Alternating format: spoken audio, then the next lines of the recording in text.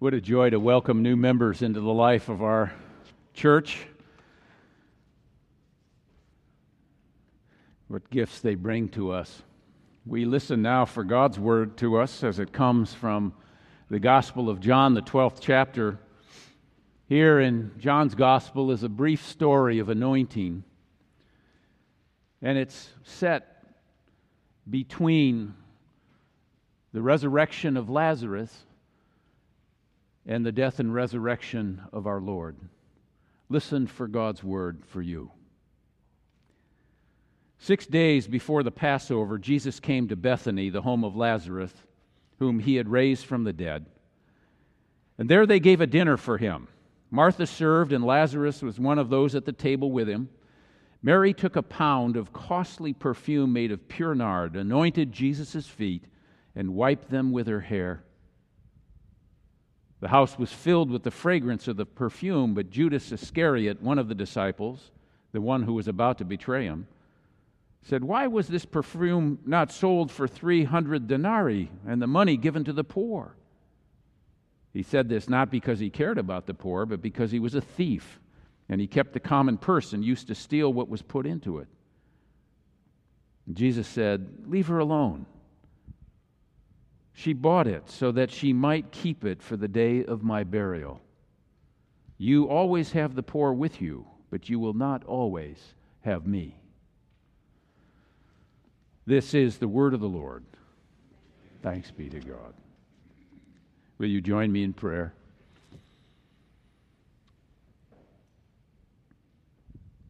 So, gracious God,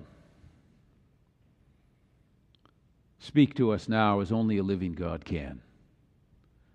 And quiet within us any voice but your own.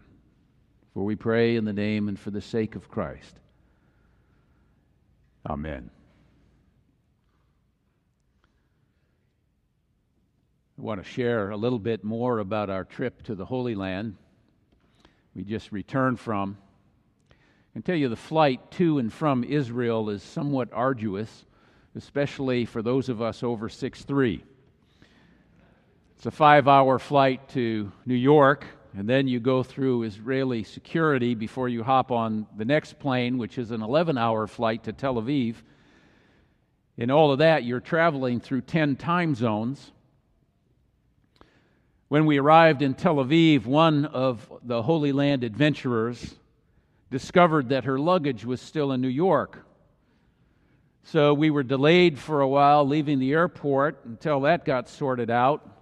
By the end of the trip, we gave her an award for the Fashionista Award, the most resourceful way to wear one outfit for 3 days.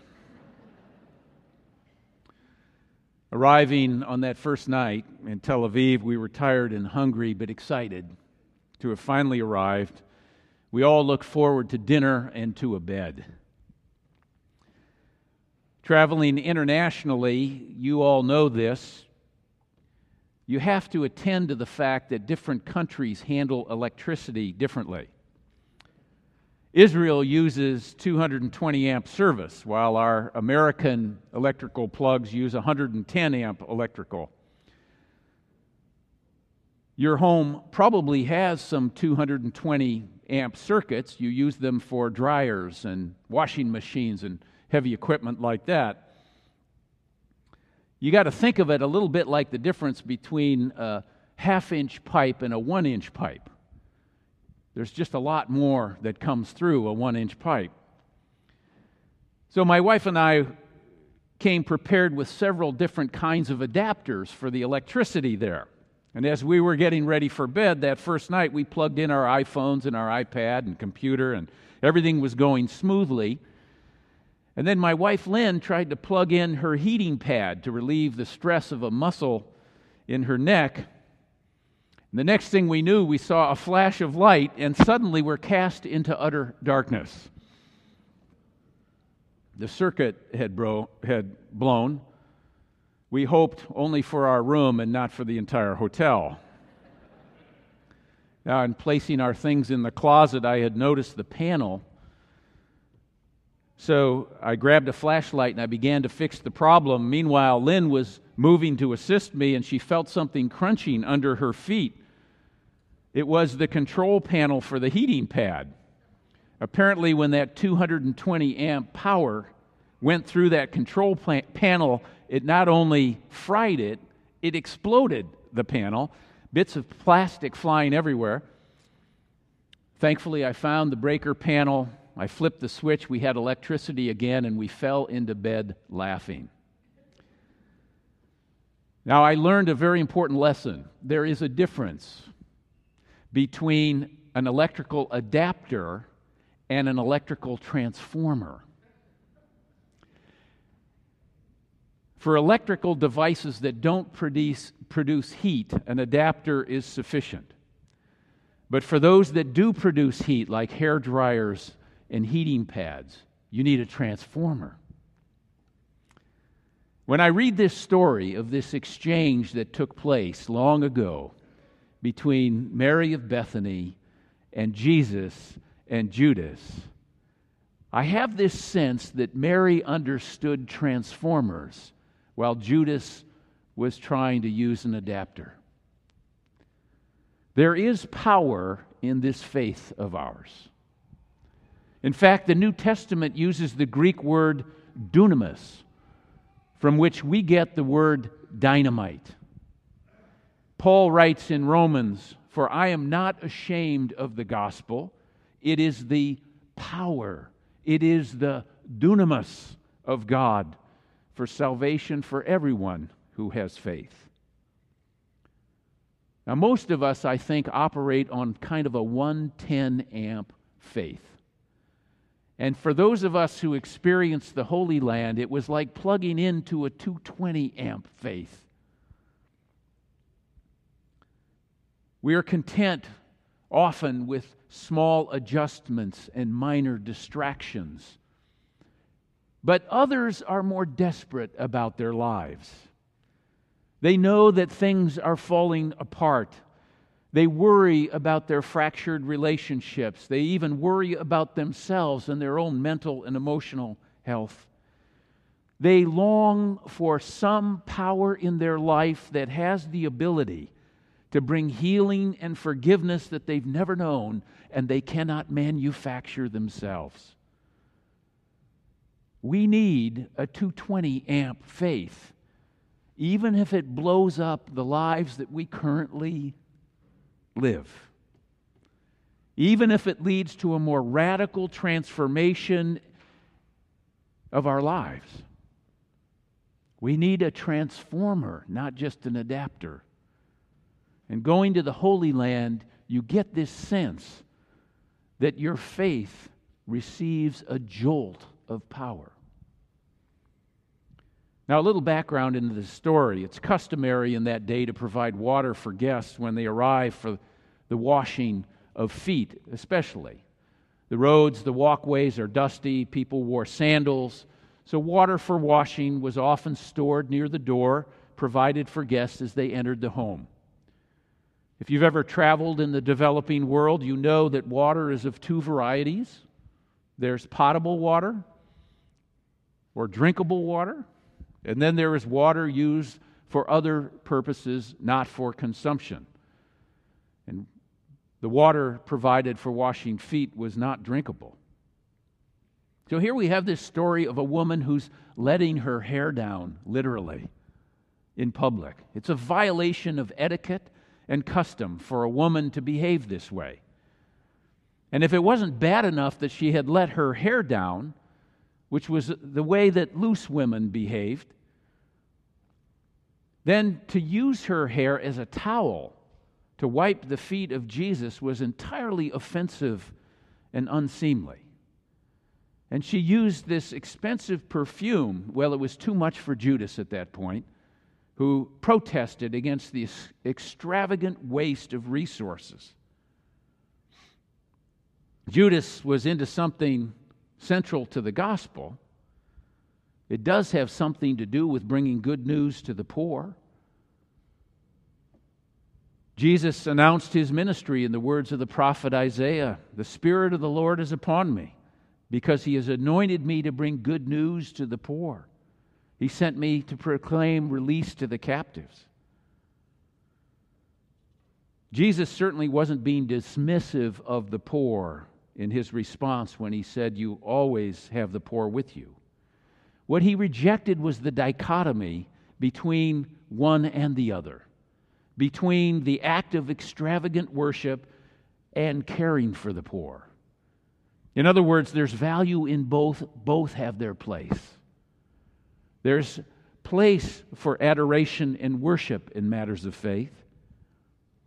But Mary was responding to this 220 amp faith of hers, and she'd been so transformed by the experience of being with Christ that adoration and worship was the only appropriate response, even if it appeared inappropriate to the customs of the day. Now, Jesus doesn't say we should always have the poor with us. It's not a prescriptive explanation. It's simply a descriptive explanation. When religion becomes a matter of certain principles rather than the person of Christ, you have to watch out. Faith challenges our value systems just as it did Judas and Mary. We're likely to spend our money and time and effort differently as people of faith. We may even have to take some politically incorrect positions. Are we defined by our politics, or are politics defined by our faith? It's really which is the noun and which is the adjective. Are you a Republican or a Democrat? Are you a Christian American or an American Christian? For Mary, all other definitions and customs just fell by the wayside. She had discovered real power in Jesus Christ, and it led most naturally to devotion and adoration in worship, and even a little political incorrectness. She let down her hair with Jesus. Let me conclude with a quote from Reverend Dr. Gary Demarest, who is seated right with us, with his beloved wife, Marilee. They worship with us. He's the former pastor of the La Cañada Presbyterian Church, where for 25 years he served as that pastor, and then he served our denomination and spent a lifetime in ministry. In his little article entitled "One but Not the Same," in a book entitled Musings, he writes this: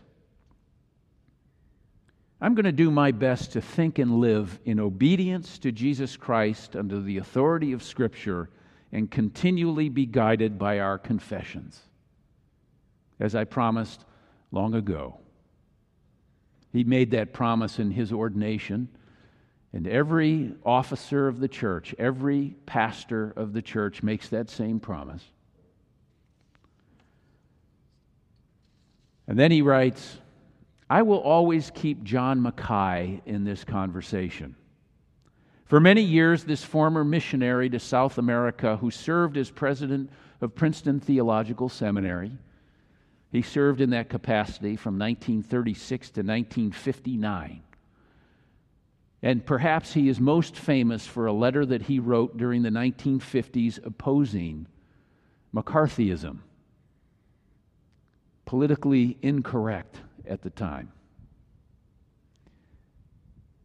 Gary Demarest writes on, "He became a trusted friend in his later years, and in what was my last conversation with him just a few weeks prior to his dying on a cold day in Georgetown, he walked me to my car, bundled up in a topcoat and earmuffs, and as I prepared to drive off, he said, 'Remember, Gary, hold fast to Jesus Christ and stay loose with everything else.'" You see, I think Mary of Bethany had a grasp of that insight. Her faith was more than a political position or an ideological framework. She was prepared to hold fast to Jesus Christ while Judas was elevating Christ through a lens of some kind of ideological position. Ministry to others flows from our adoration of Christ. The gospel of Christ calls us to worship the Lord, but to include in our worship care for the poor. And so I conclude with those same words with which Gary Demarest concludes his musing. Words from Eugene Peterson's translation of 1 Corinthians 13 called The Message. We don't yet see things clearly. We're squinting in a fog, peering through a mist, but it won't be long before the weather clears and the sun shines bright. We'll see it all then. See it all as clearly as God sees us, knowing Him directly, just as He knows us. But for now, until that completeness, we have three things to do to lead us towards consummation. Trust steadily in God, hope unswervingly, and love extravagantly. And the best of these is love. Thanks be to God. Amen.